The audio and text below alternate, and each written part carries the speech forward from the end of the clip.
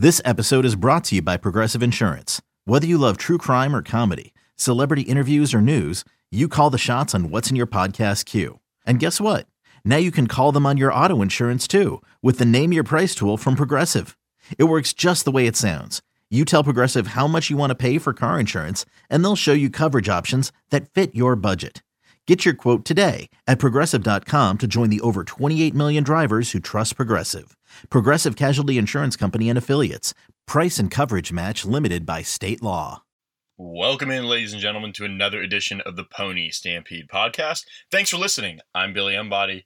We're going to recap what was a disastrous Cheribundi Boca Raton Bowl showing for SMU against FAU, a 52-28 loss to the Owls in their home stadium in the final game of this, what was a historic season for SMU. They kind of go out with a whimper in Boca Raton, but we'll touch on the game, kind of obviously where it went wrong, which is many places, and then we'll take a break and look ahead a little bit and at least take an early look at what needs to happen to this football team over the offseason to take the next step to make an AAC title game appearance, to potentially win an AAC title and keep this thing on the up. Because, look, overall, they have a lot to be proud of this year. Beating TCU, setting a bunch of records offensively and defensively as well, for that matter. But overall, you can't help but think maybe what could have been. You lose 2 games in the regular season by a touchdown each. You obviously don't really even show up for the game against FAU, and you end your season 10-3, which is the first 10-win season for SMU since 1984. But overall, just a really poor performance by SMU in this game against FAU. And I think and I said this before the game, I said, I don't think FAU will have an issue getting up for this in terms of mentally, because I watched that team dismantle a really good, well-coached UAB team in the Conference USA Championship game while everything was going on with Lane Kiffin and going to Ole Miss and all of that. So I didn't really question that team's ability to get up for a game like this. When things started falling apart and you saw the academic suspensions and the just obviously Lane Kiffin not coaching in this game and then just kind of where the team was at, I just felt like SMU would be able to take care of business, and I thought they were better than this. I really did, in terms of being able to put aside, a trip to Florida, or just thinking they could just throw their jersey on the field and beat a conference champion. And so I overestimated SMU and where they're at, and obviously kind of, everybody who picked SMU kind of looks silly, but give Florida Atlantic a lot of credit. They're athletic. They can run. They obviously played much faster than SMU. They were motivated. They were motivated by comments by James Prochet at the luncheon, saying that SMU is the higher ranked offense. Of course, SMU is kind of the better team. And look, whether James meant that in fun or serious trash talking, it was bulletin board material for FAU, and they used that to their advantage to get ready to go. You saw a lot of the players late in the game kind of pointing to the scoreboard, saying, "Look at that score," and giving it right back to SMU, and they did that on the field. So overall, here's where I think things went wrong. I thought SMU came out with kind of this lackadaisical game plan where they were going to run the football, which has been a staple of SMU. I have no problem with running the football. I felt like it was a little bit too predictable, and then they started adding in the trick plays early on. I just didn't think trick plays were how this SMU team needed to get going against FAU, because, to be honest, the first couple series, I felt like SMU was ready to go from a defensive perspective, especially. I mean, the game was 7-0 until 3:11 into the left in the first quarter. So it was a game where SMU, I think, let some opportunities go by and not take advantage of them. I think the missed James Prochet trick play pass to Xavier Jones on the first drive would have been a huge play. We saw Shane Buechele just miss a pass to James Prochet that was so close to being an unbelievable catch, but if he puts it on him, SMU's in FAU territory and driving, and instead the pass goes incomplete. They get called for a false start on the next play, and then they end up punting, and then from there they just weren't able to get enough going, and then FAU scored late in the first quarter. SMU responded with a drive, missed a long field goal, and then they took advantage of the FAU fumble and scored a touchdown to tie it at 7. But my point is that SMU and in the second quarter, I thought they played with them for the most part, but you could certainly kind of see that game kind of unravel right in those last 2 minutes. FAU took advantage of the limit, the amount of time left in the half to go down and drive and score with just a few seconds remaining in the half, and or about minute or so in the half, and then SMU gets the ball back and they throw an interception right off the bat, and FAU is able to score on the next play, and that was kind of it, because from there, SMU came out with a pretty good push in the third quarter defensively. They forced a punt, blocked a field goal, and then the offense just couldn't get things going, and 2 3 and outs for the SMU offense, and it really just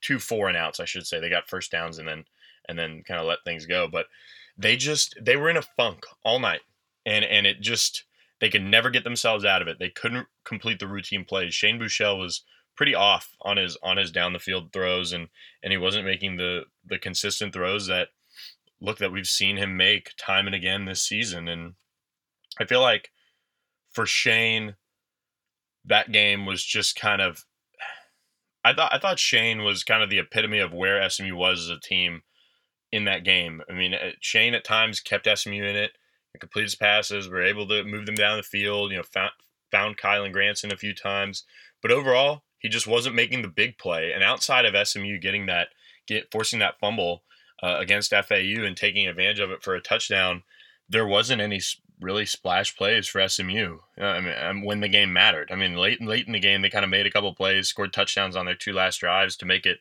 a little bit better to look at, I guess, but not really even. So overall, I mean, it was a really disappointing performance for SMU. I think,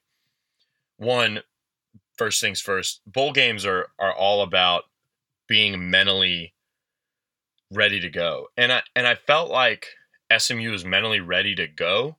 I don't think the game plan allowed them to capitalize on that.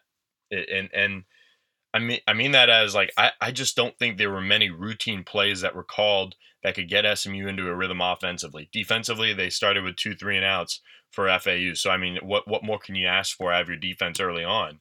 And then from there, they just couldn't get into a groove. And I think it was kind of similar to the Navy game.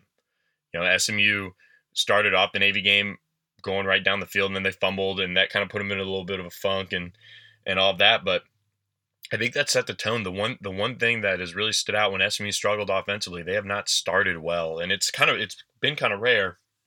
This was the first quarter all year that SMU had not scored in the quarter, and so for the most part they've been fairly good at starting strong. But this game, just they could not get over that poor start, and so I think most of that, in my opinion, would fall on the game plan. I don't think they gave them enough routine plays to kind of get them, build their confidence up, and then let them roll from there, and then you can throw in the trick plays. And then once things started to spiral out of control, FAU wanted it. Like, once they put the pedal down and were able to kind of take over, they asserted themselves and were just in control of the game. I don't think there was a moment really where people thought, okay, SMU's got this. I thought the only time maybe was when they went down and they tied it at 14.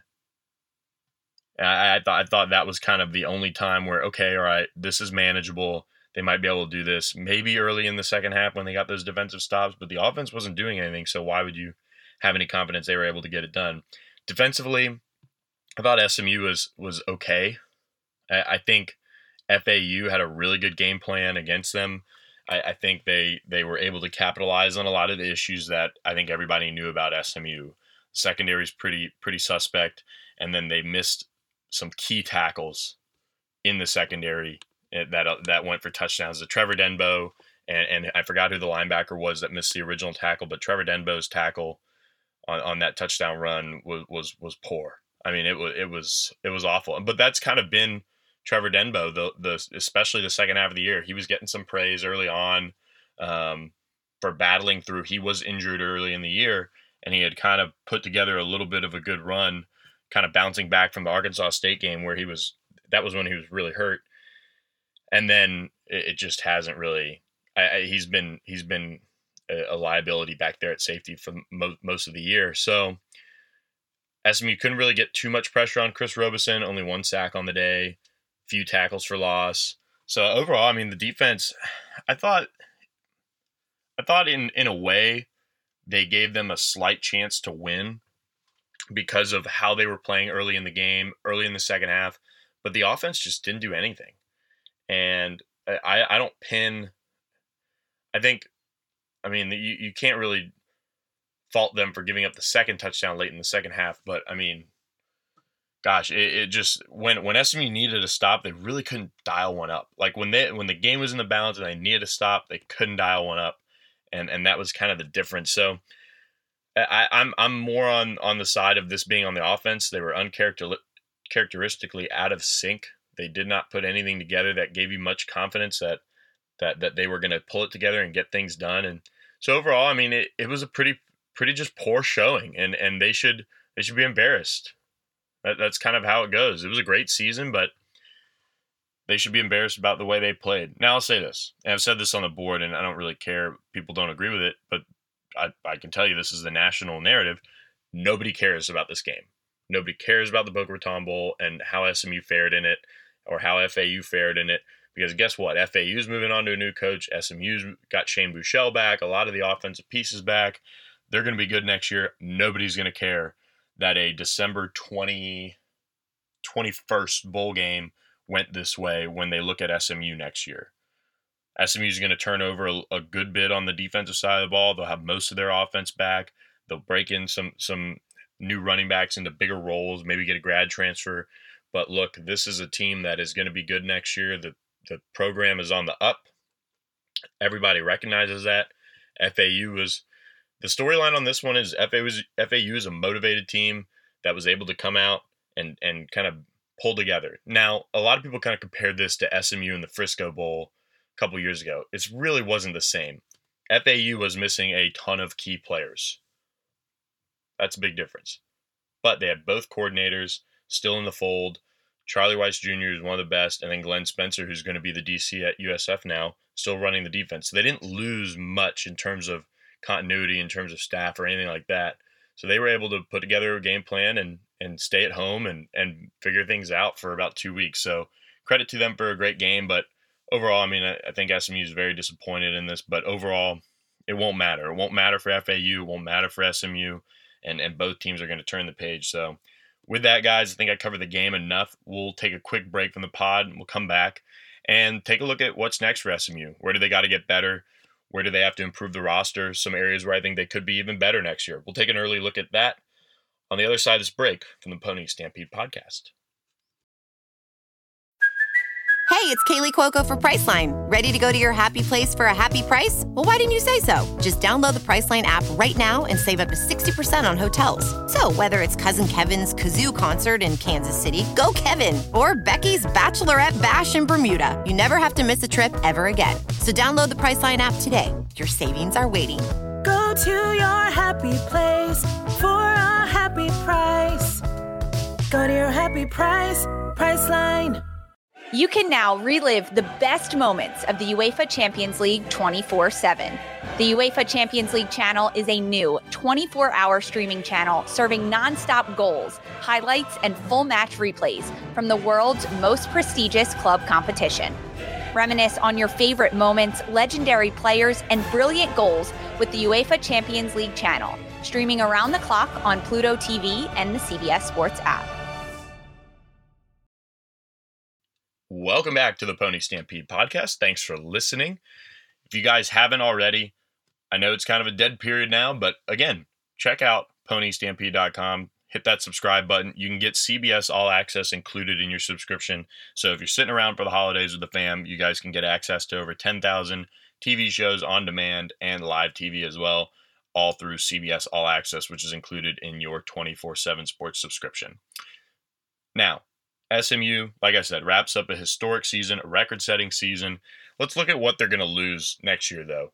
They're going to lose. I think you start with, for me, for James Prochet, the record-setting wide receiver whose career is over. You lose 2 supplementary kind of wide receivers in Myron Gilliard and C.J. Sanders, who's the best statistical return man in the country, I believe. I think he was number 1 in kick return average, so a really strong piece in the kick return game there. But most importantly, you lose Prochet, and he's somebody that has certainly been one of the best to suit up for SMU in a long time. And you know, with the run they've had of wide receivers through the years, I mean, it is impressive what he's done in his SMU career. Set the single season touchdown record with that late touchdown against FAU, and certainly not the way he wanted to go out, but an incredible career. 3 really good receivers walking out the door for SMU. And then in the backfield, you lose Xavier Jones, Kamen Freeman, and Merrick Pierce. Jones, Freeman, 2 guys that have paired together for really, 4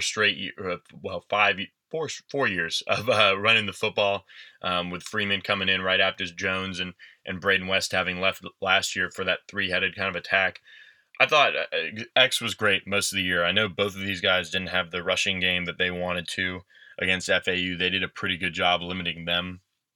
But overall, you got 2 really good running backs walking out the door. I think Freeman, the way he was trending as a freshman, kind of to now, you kind of almost wonder if he didn't really get much better. But he had a big touchdown run against Memphis and kind of, gave them that boost with that run when they needed it. And X was certainly, incredible. Setting the single season touchdown rushing record and being, I think, 3rd all time in rushing touchdowns. So congrats to them on 2 really good careers. They won a lot of football games at SMU. You lose Ryan Becker, kind of a key do-it-all type of tight end, a physical guy. I saw him on the field after. He was crying his eyes out. And so you can tell that that's somebody that they're going to need to be replaced leadership-wise, somebody that really cares, somebody that wants to be there.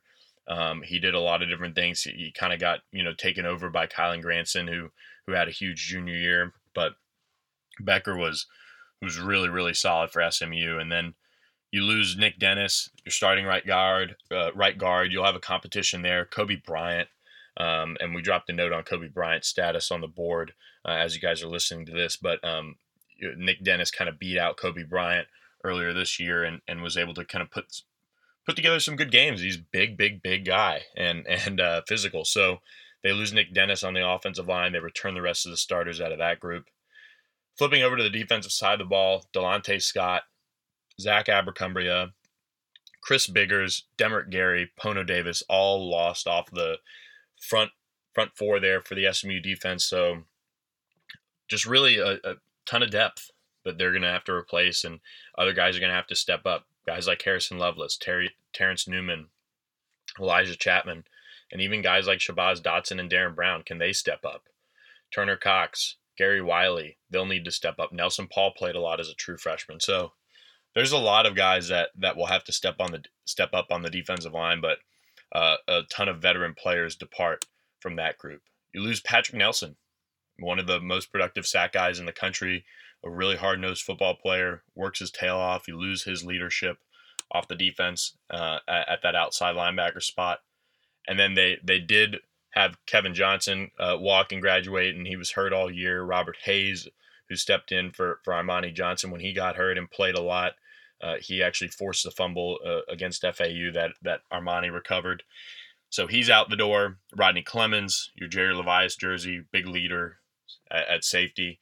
They are off to graduation, and so is Colin Rock, who walked on senior day. So you lose a lot. You lose Kevin Robledo. You lose Jamie Sackville as well. But overall, guys, I think when I sit here and kind of look at what's next for this team, I still think they're going to be better next year. I think they've recruited really well. They've got some talent. It's just a matter of it stepping up now. I mean, who's going to be the Armani Johnson next year at safety specifically? Is that going to be somebody like Donald Clay or Roderick Roberson, who's going to step up into that role? Is it going to be Cameron Jones at Patrick Nelson's spot? Chevin Callaway played a little bit against FAU. Who will kind of step up on defense to kind of replace some of these key contributors? And I think when you look at the needs of this team overall, I think adding a grad transfer at running back will be key. We don't know really who they're looking at there, but there will be some options. And then there's help on the way at kicker and punter. We actually dropped 2 VIP pieces as you guys are listening to this. One on kind of some targets for them to maybe address certain needs with, and then another one just kind of just looking at kind of where the team is headed next year as a program and kind of the roster makeup and some guys that are already on board to come in next year. So for this, I think you need a grad transfer running back. You need to get some help in that running back room to pair with Ulysses Bentley and TJ McDaniel. Wide receiver, you did a great job signing Danny Gray and Thad Johnson. They can kind of step in right away and figure things out there. And Danny is going to be a huge help in the return game too. Offensive line, you signed 7 guys in the 2020 class. Just a ton of competition coming into the program at that position. I wouldn't be surprised if you saw some attrition at that position from some of these older guys that have been around a while and haven't really contributed much. But it's going to be a room that is ultra competitive. I think that's one thing that SMU's done a really good job of, is not really allowing anyone to be complacent. They'll replace guys and play other players that are better or give better effort or practice better and deserve the opportunity. We've seen that throughout the year. Offensive line, I think, is one of those positions to watch. Defensive line, they've got to add a graduate transfer at defensive tackle, get some depth in there, get some older depth, and then I think they need a linebacker, and they probably need a corner or a safety. So they've got a few spots. I think they have 4 roster spots right now that they can kind of work with on transfers. And so it'll be interesting to see how they handle it. I think they've got a chance to be even better next year. I know the schedule gets a little bit tougher, but a lot of those games are at home, which is a big help.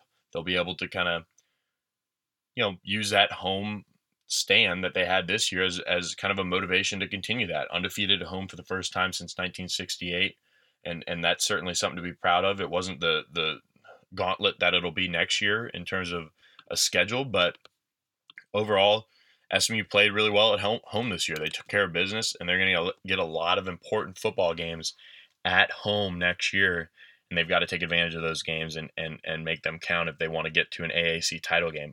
I still think I said this before this season. I thought SMU would win 10 games. I didn't think the expectation would be an AAC championship type of season or appearance. Next year, I said that would be the case. And I think with what they've done this year with Shane Buechele coming back, that'll be the expectation. So we're going to break down a lot more of the roster in the coming months and things like that. But did want to cover that and kind of give some early thoughts on it for you guys as we put a wrap on the historic season for SMU. They finished 10-3 overall. A loss to FAU in the Boca Raton Bowl, but overall, historic season. It's been fun, guys. Thank you for reading. Thank you for posting on the board, for being in the conversation all year. Let us know what we can do better on our coverage, and then we'll certainly kind of take that into it. And let us know what you want in terms of coverage or opinion or what you want us to dig on too. We'll be happy to do that as we'll certainly need some more content with the basketball team struggling here, but we'll keep you guys in the loop on kind of transfers, maybe some late recruiting additions and things like that as SMU turns the page from the 2019 season, and they'll start getting ready for 2020 here very soon. So hope you guys enjoyed this podcast, and hope everyone has a Merry Christmas or whatever holiday you celebrate. Hopefully you guys are enjoying that with family around these holidays. So with that, signing off, and I hope you guys have a great week. Hello everyone, it's Micah Richards here. You might have seen me on CBS working on their Champions League coverage over the last couple of years. I wanted to tell you about an exciting new podcast that I've been working on. It's called The Rest is Football. It's me, alongside Gary Lineker and Alan Shearer, 2 absolute legends of the game. The show combines topical debate from the world of soccer along with outrageous tales from our careers. And I mean outrageous. Just search The rest is football, wherever you get your podcasts. All the best from Big Meats.